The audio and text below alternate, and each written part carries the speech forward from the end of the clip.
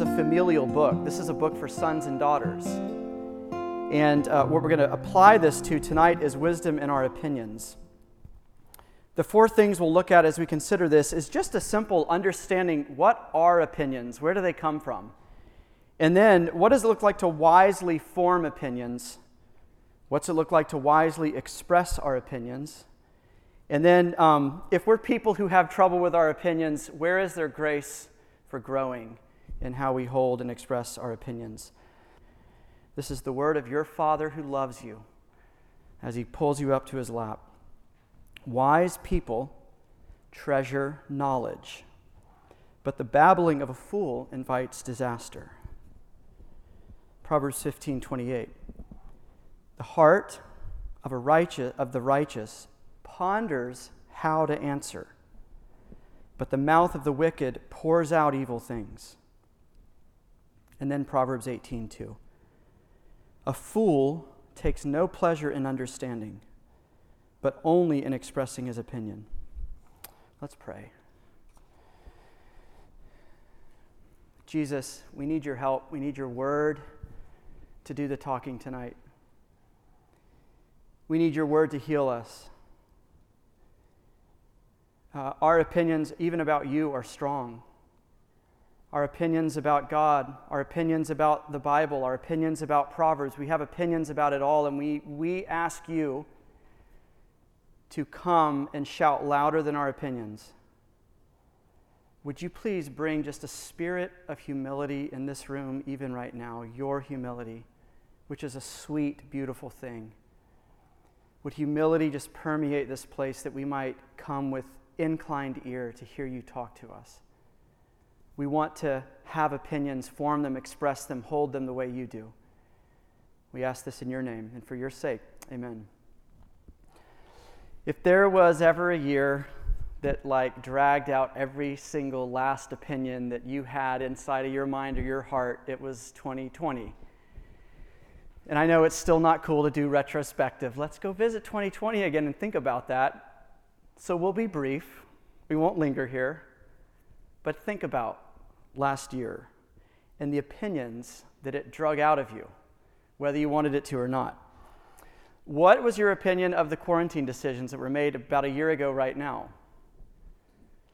What did you think about UGA's response, Trump's response, the governor's response? What's your opinion on mask mandates been, or social distancing, or all the things that get canceled or changed this past year? What did you think about the protests this summer? What did you make about Black Lives Matter? What was your opinion on how your friends were using their social media, or how you should use your social media? What were your opinions on Trump and Biden and the debates and the election? What's your opinion on Harry and Meghan? Are they narcissists trying to grab the spotlight, or are they whistleblowers showing you what the royal family is really like? So there's that stuff, that high caliber stuff that saturated last year and this year. And then there's all the opinions that hit closer to home. Things that just instantaneously occur to you without even trying to think about it. What'd you think about worship at RUF? What'd you think about last week's message? What did you think about an announcement that was made? What do you think about Kirby? Is he Mark Richt 2.0, or is he doing something different? What do you think about your roommate's boyfriend? What do you think about your girlfriend's haircut? What do you think about the person who was in front of you on the road on your way here tonight and how they drove? How hard the millage bus driver brakes at each stop? We have opinions about everything. Everything. We form an opinion about it.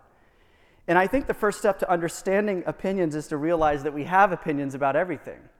The first bite of food, the sound, an emoji. We have opinions about everything. And we even have opinions about opinions. Oh, I hate opinionated people. Or I'm a no-drama person. I don't do opinions. It's an opinion about an opinion. So we have them, we form them, we express them. They're a significant part of our lives. If it's something that's happening in the background at all times, isn't it a really significant piece of our lives? And foolishness or wisdom is forming that process. And we've just said it's a huge piece of the pie of what you and I do in a given day, is interpreting and forming these opinions about life. Thankfully, God is opinionated. And lucky for you, he's filled Proverbs with his opinions about our opinions. It's good news, right? He shares his opinions. He's not a tease. You don't have to twist his arm to know what he thinks about pretty much anything. So before we get any further, we need to do a little bit of groundwork. So let's just try to get a working definition of what an opinion is. I mean, this is as good as sense I could make of it. An opinion is my limited interpretation of my limited observation. My limited interpretation of my limited observation. So we don't fully or exhaustively know that way that she looked at you when you walked in the room, or the context behind it. We don't fully understand the context behind the text that you got or the decision your advisor gave you. So we have a limited observation of any given event, even a limited observation of ourselves. Are you hard to figure out? Boy, am I hard to figure out, even for myself. What do I want? Why am I upset? Why am I sad? We have limited observation even of things that you would think that we would know inside and out like ourselves, and we also have limited interpretations of our limited observations. Have you ever read a situation the wrong way? Or maybe you pulled the trigger a little bit too soon? We all have track records of not being the most reliable interpreters of what's really going on in ourselves and other people or around us. One more thing before we move on is, why are we always interpreting? Is this neurosis? Is this like a pathological thing that we can't turn off our minds that are trying to make meaning of everything? No. We interpret everything and we try to make meaning of every little situation because God built us in that way just like him. He's a meaning maker too. Or he's a meaning giver. And you're made in his image, whether you seem to know him or not, know where you are with him or not.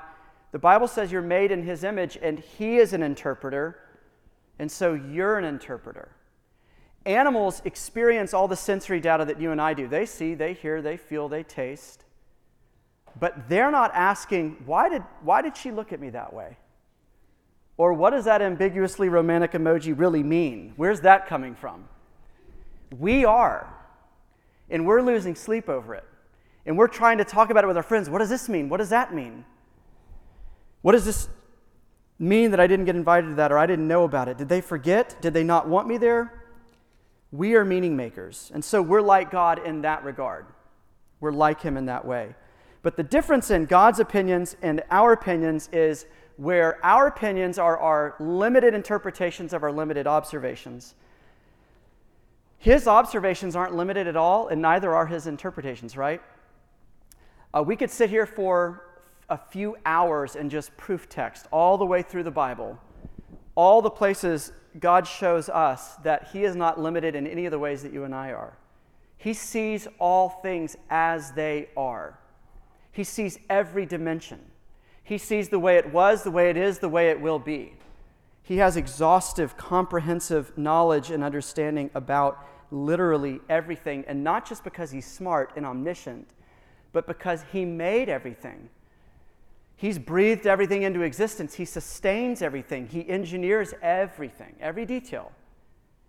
And so it's not just that he can see around the corner because he's smart and he knows, but he governs everything. He sustains everything. He calls all the shots. So his understanding is infinite, not limited like ours. Nothing is hidden from his sight.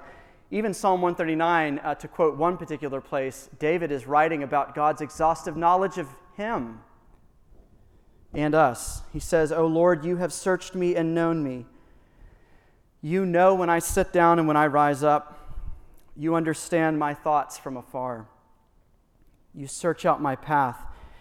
You're intimately acquainted with all my ways." And he says, such knowledge is too wonderful for me. It's out of my grasp. It is high and I can't attain it. So David, in this humble and comforting moment, is realizing it's okay. God understands the parts of me that I don't understand. he sees everything. There's no limitation in his observation, and there's no limitation in his interpretation because he has no biases, he has no blind spots. He's not waiting to see how something goes. He gets it all at one time. His interpretation is pure. He's not evil. He's not bent towards missing something. He's not waiting to learn something better. But he has a perfect view on what's going on. Our perspective, by contrast, and obviously, is limited. We're trying to read facial expressions and tones of voices or what things mean in our textbook. Our observation is limited, and our interpreting that observation is limited too. And so opinions are a really tricky matter, right? See how complicated this is? The cards seem to be a little bit stacked against us for rightly knowing what's going on and even in our lives, even things you'd think we'd know. So let's come back down to earth, because we've kind of been doing a little bit of philosophizing. Let's get back down on the ground. What would a street level definition or illustration of all that we've said so far be? An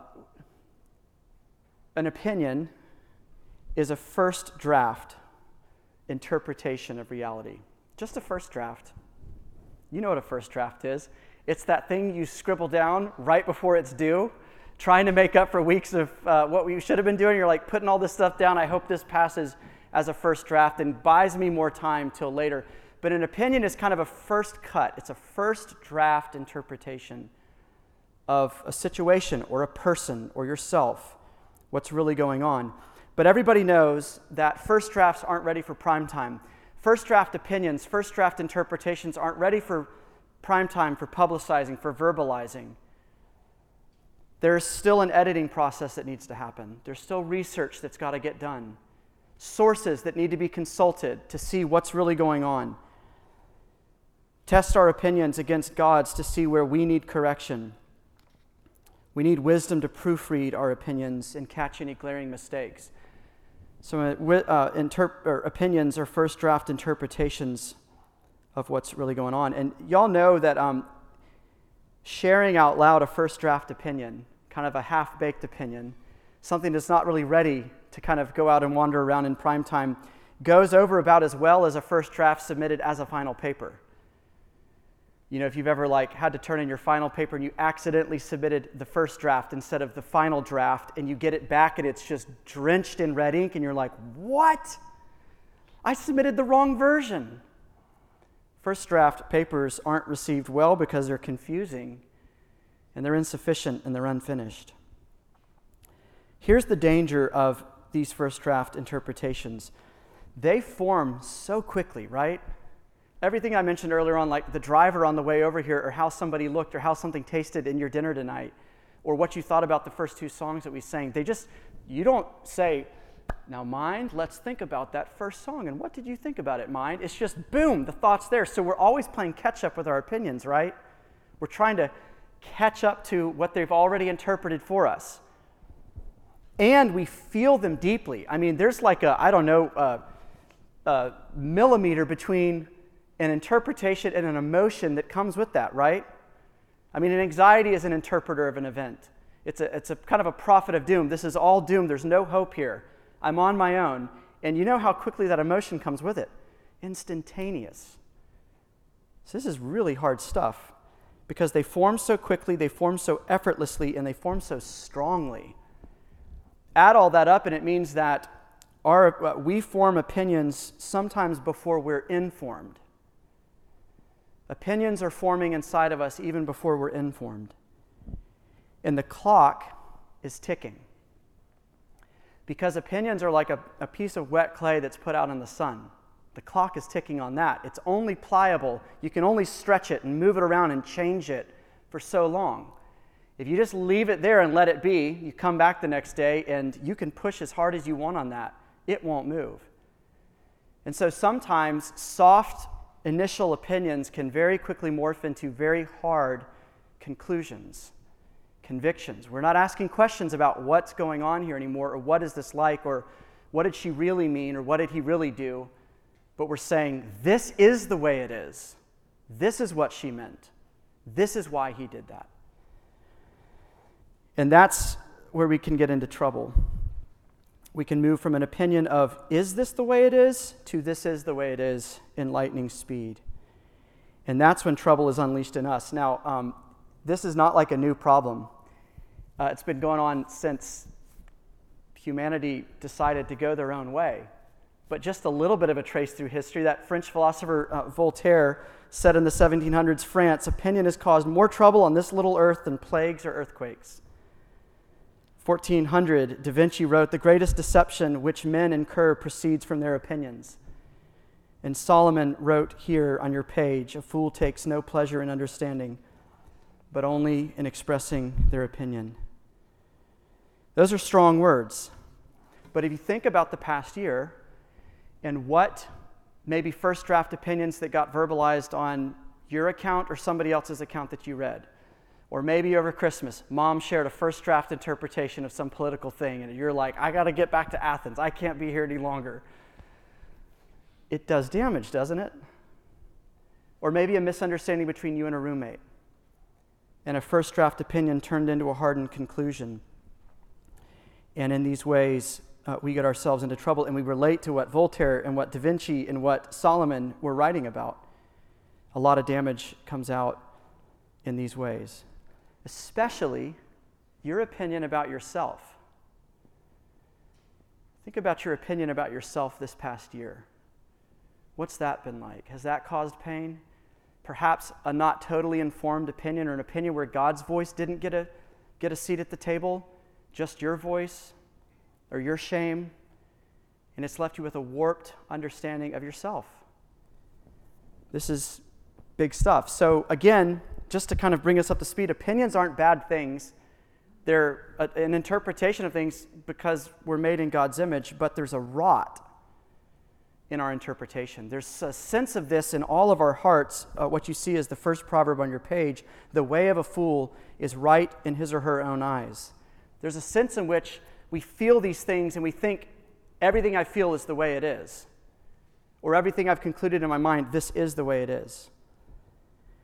The root of the rot in our opinions is foolishness.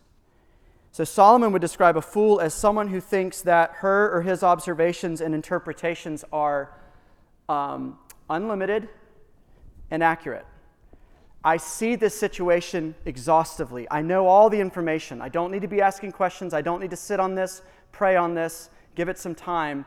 I get it the way it is now. Solomon would say that's the thought process of foolishness. A fool is always right in their own eyes, he writes. The fool is permanently impressed with their own perspective on things. They're never wrong. Other people are always wrong. They always get it right when other people don't get it right. And this is why Solomon wrote in Proverbs 28:26, those who trust in their own insight are foolish, because they're closed off from other information coming in. They're not asking questions, so they're not getting context. They're not getting a wider perspective. They're not hearing that friend who's on the other side of the issue saying, but have you thought about this? I haven't. That's really helpful. Not so with the fool. The fool thinks he or she sees it all at the same time. And so the fool is somebody who speaks first and never listens, instead of someone who's slow to speak and quick to listen. The fool is someone, and when we're acting in foolishness with our opinions, we're people who hit print on the first draft and think it's the final draft. And we expect to get an A. We expect it to go over well. We expect it to persuade other people. We expect it to change a situation, and a lot of times it doesn't. It might make it worse. And we wonder why. Are these people just dumb and they don't get it? Well, it could be that we don't see it, and they see it better than us.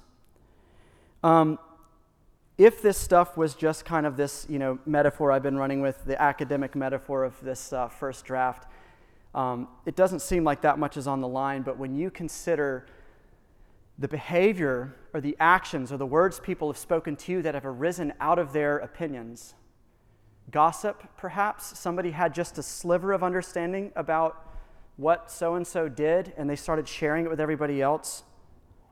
And Proverbs 18:8 says, the words of a whisperer or a gossip are like delicious morsels. They penetrate all the way down into the inner parts of the body and you were the one who was gossiped about, or you were the one in the living room while your roommate spouted off about somebody else, you see how real life this is and how serious this stuff is. You see, Proverbs 12:18, there is one whose rash words are like a sword thrust, whereas the tongue of the wise brings healing. Now, a lot of us don't intentionally do this, and that's the tricky part, right? A lot of times it's unintentional because, again, that whisper in our head of, you're seeing everything right, you're doing awesome, you get it all. Yours is the right opinion, yours is the right perspective. Because of that, we do this unintentionally a lot of times. Our opinions get left in the sun without us knowing it and harden into wrong convictions. And again, I'm talking about opinions about God. What is he like? What's his deepest heart for you like? What's Jesus like? We have an opinion about that. What's your best friend like? What are you really like? We have opinions about it all. So if that's kind of the problem and what's on the line with forming our opinions, what does wisdom in forming an opinion look like? Back to Proverbs, if you've been here the first 2 weeks, you could probably answer that question because there's a really clear and apparent theme that's been emerging from the first 9 chapters of Proverbs. And it's listen, right? Listen, listen, listen, listen. If you go back and look at the first paragraph of the book of Proverbs, this good news book of wisdom for people who struggle to be wise, it says this is a book for the simple-minded, the simplistic, the naive, the inexperienced, the fool. People who form their opinions in foolish ways. Listen, inclining our ear. That's the path to wisdom in forming our opinions. Proverbs 10:14, Solomon writes that wise people treasure knowledge. Kind of the way I think that an explorer treasures buried treasure or like a sunken ship. They treasure it because they lack it and they know they want it. They have to have it. So they pursue it. They're interested in it. They're searching for it. Wisdom with opinions looks like treasuring knowledge, treasuring context, trying to get more information, trying to inform yourself on this issue or that issue or this conflict that's happening or this friend's opinion. That's what wisdom looks like. Wisdom is open-eared, open-eyed, open-minded. Not naively, we said a few weeks ago that funny G.K. Chesterton quote about being so open-minded your brain falls out, and not knowing that a mind like a mouth is supposed to open so it can close on something and be nourished by it. But if your mind isn't ever open to consider that I might not understand this issue perfectly, I might need other people to help inform me. I might just sit down with someone in RUF or on campus that's got a different background than me and just listen to them and say, what's this experience been like for you? That's wisdom because it's open-eared, open-eyed, and open-minded. Wise people ponder before they answer. They discern, they process before they talk. And that's what Solomon says. And this process, as you can imagine, takes a lot of time. John Mark Comer is the author of the book that Jeremiah had up here, the Pink Ruthless Elimination of Hurry book that tons of people are reading. He said in that book, wisdom is born in the quiet and the slow.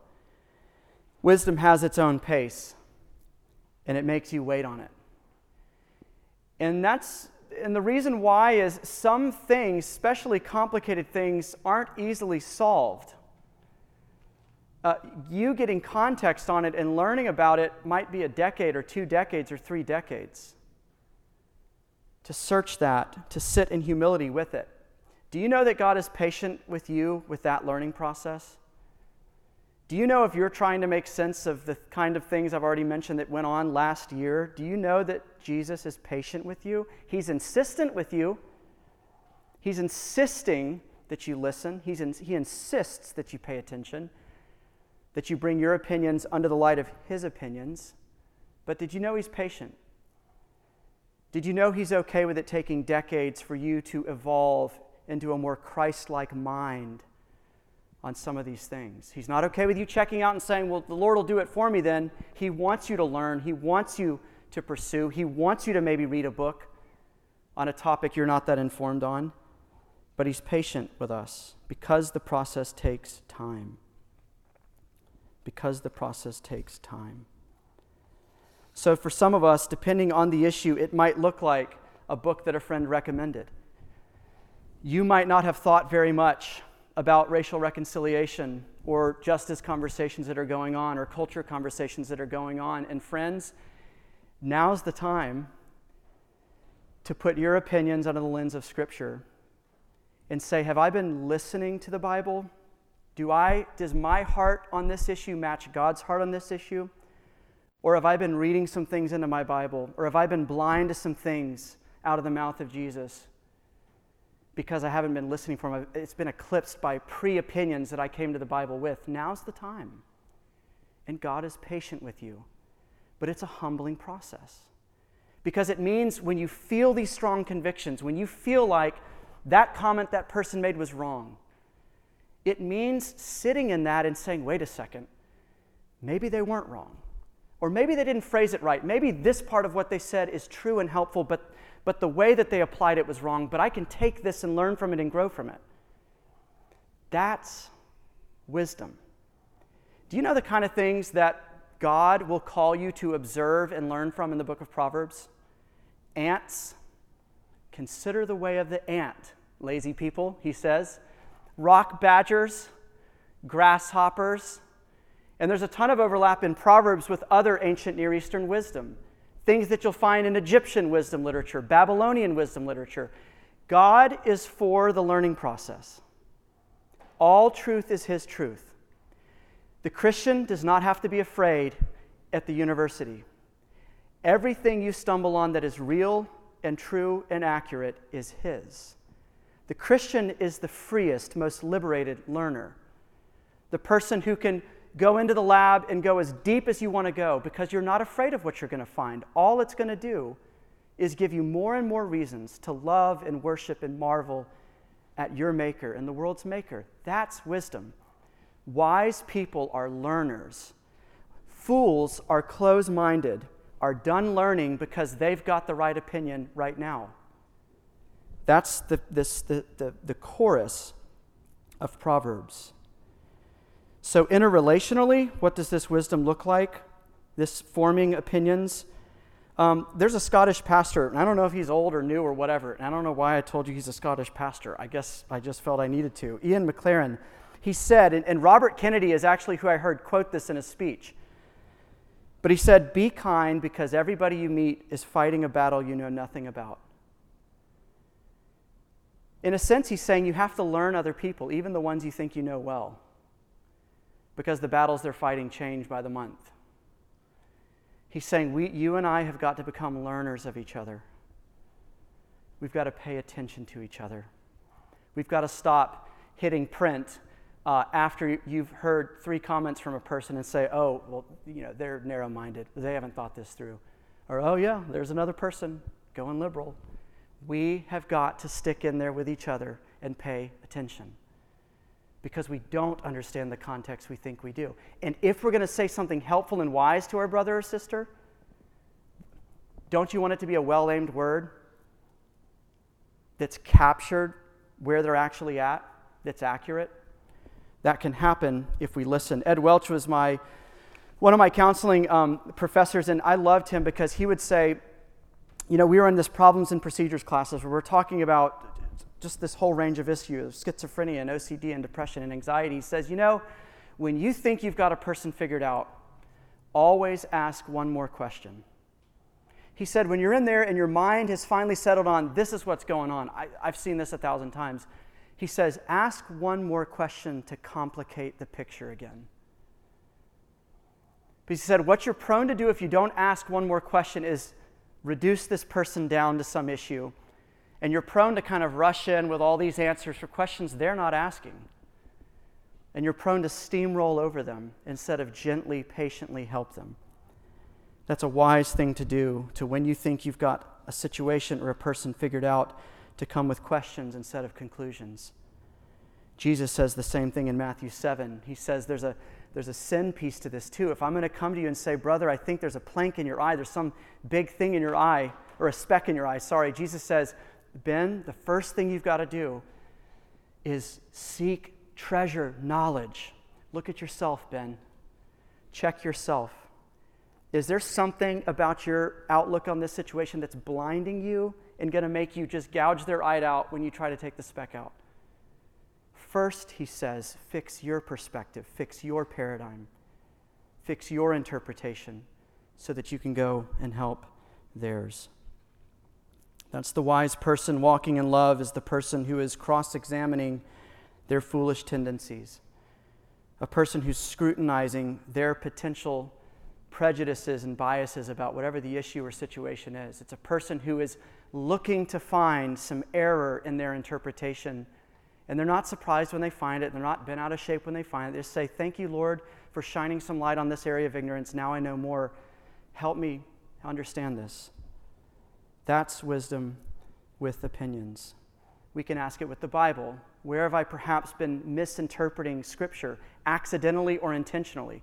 Where have I been wanting to say the Bible, where have I been wanting the Bible to say a certain thing about sexuality or about drunkenness, really because I don't want to hear what God has to say about it. I don't want His opinion. I want my opinion. Friends, what would it look like for you in humility to seek knowledge, to be hungry for wisdom, to say, okay, Father, I think I hit print on my understanding of your opinion on drunkenness.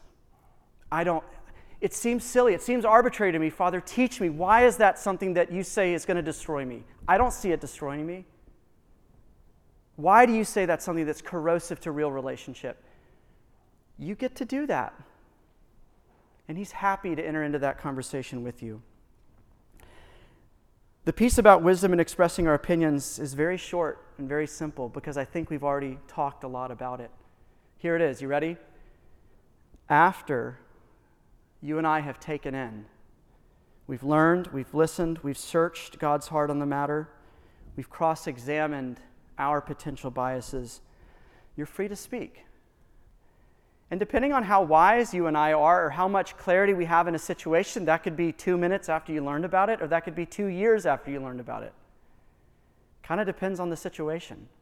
How long it takes to see a situation clearly and to come in with a calm hand and to have a conversation that you're hoping is constructive with another person. Paul in Ephesians 4 gives us a really wise, beautiful, loving rubric of how to talk to each other about easy things or hard things. Ephesians 4:29, I put it on your sheet. It says, let no corrupting talk come out of your mouths, but only that which is good for building up, as fits the occasion, that it may give grace to those who hear. There's a 3-part litmus test in here for us. And he says, don't let something come out of your mouth unless it passes all 3 of these tests. It's not love unless there's a check on each of these things. Is it constructive? He didn't say sugary and positive. He didn't say, you're just fabulous. Everything you do is fabulous. He said, is it constructive? To build this building, guess what they had to do? Cut a ton of trees down, bring a lot of bulldozers in to cut through this earth. Constructive words can be hard words, they can be critical words, but they're aimed at building, not destroying.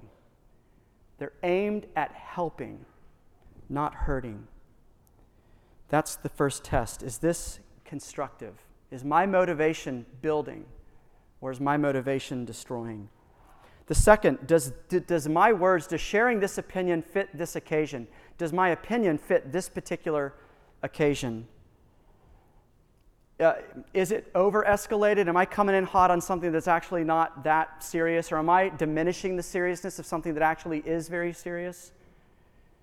Is this comment or this opinion that I'm going to share with this friend, is it fitting? Is it calibrated to the details of this situation? Third, does it give grace to this particular person? Is there a high likelihood that these words is going to help this person, even if it's a rebuke, even if it's correction, if it's encouragement, whatever it is, if it's helping them try to understand something that they've clearly not thought through very well? Have you translated it as best you can into a way that they're going to understand? Or do we just shout louder and louder, why don't you get it? I can't hang out with you anymore. Is it constructive? Does it fit the occasion? Does it give grace to that particular person? I want to get practical with how we end. What do we do if you're a person you feel like, boy, am I opinionated? Now that I'm thinking about this, I've got opinions about everything, and I'm not too happy about a lot of my opinions. I don't know where they came from. Just my gut, my emotions, the way I was raised, whatever, my preferences, and you want to change. What would Jesus say to you? Jesus would say to you, he's willing to start wherever you are tonight. Jesus would say to you, the reason he wrote all of these things in this book is to hold out his hand to where you are and bring you forward. Jesus was an interesting person to watch in the Gospel of John, wasn't he? His opinions rarely matched the opinions of the crowds around him. The crowds dismissed the women. Jesus paid attention to them. Jesus listened to them. Jesus heard their story instead of hitting print after they heard she's kind of, the town prostitute. Jesus sat down and listened.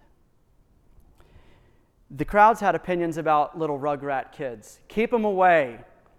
They're best when we see them but don't hear them. And Jesus said, are you kidding? Theirs is the kingdom. They loved Jesus. They ran through the villages to find him.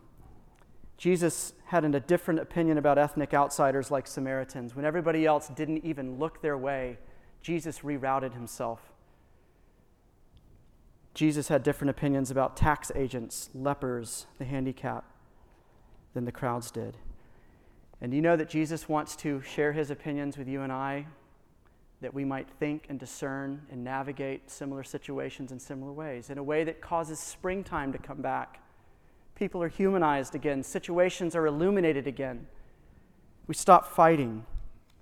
That's where Jesus is willing to begin with you. Here's 3 or 4 specific applications to 3 or 4 different kinds of personalities in the room. Some of you are so discerning and reflective and thoughtful. It's beautiful. You ponder every time before you answer. The application for you is it's time to speak. Pondering is not supposed to be permanent. It's supposed to help your answer to be helpful. Pondering, the goal of pondering is that when you speak, which you should speak, it's well-aimed words that actually help the situation. What if you're wrong? Do you have to wait till your opinion is perfect? What if you're wrong? You'll never know if your opinion is perfect unless it's a clear-cut issue. Just share it in humility, and if somebody corrects you and points something out you didn't get, say, oh, thanks for that. That's helpful. I hadn't thought about that. Some of us, we can examine for prejudice in our most opinionated places. What are the things that get you most fired up about, or you're most sure about, most convicted about? Who do you have the most fierce opinions about? Those can be X's on the map to go and explore for what piece of context you haven't seen yet that would give you a more empathetic or loving or understanding approach. For some of us, it's going to be to befriend our Bibles and take them more seriously than our textbooks. To know that this is literally the only solitary hope that you and I have for understanding ourselves and understanding our world and understanding God. There is nothing else out there that can help grow you in wisdom. And for all of us, we can take 1 or 2 situations that we are in at the moment and practice slowing down and try to loosen our grip on conclusions that we've made that we think we get, we think we see it as it is, and we can go back to questions and say, is this really the way it is? Is there a more charitable interpretation of this easy interpretation I came up with? And friends, if you don't know this God, my question to you is, will you let Jesus insist on who he is? Will you loosen your grip on your opinion about him and let him tell you who he is? Or will you hold tight to that and not let him tell you who he is? Have you hit print on your ideas about God before God ever got a word in? What would it look like for you to actually believe that this God looks you in the eye and wants to talk to you and wants to introduce himself to you? He's not narrow-minded. He's not opinionated in the negative sense. He is beautifully sophisticated, tender, balanced, textured in his outlook. Let's pray. Lord Jesus, we've done a deep dive in this stuff. I know it hits home for all of us because it's something that we're doing every second of every day, that we're awake. We pray again that you would help us. We pray again that you would come and bring wisdom and illumine in these areas in our lives. That the end product, the result of you growing us in wisdom here would be love for you, love for our neighbors, and even love for ourselves. Pray this in your name. Amen.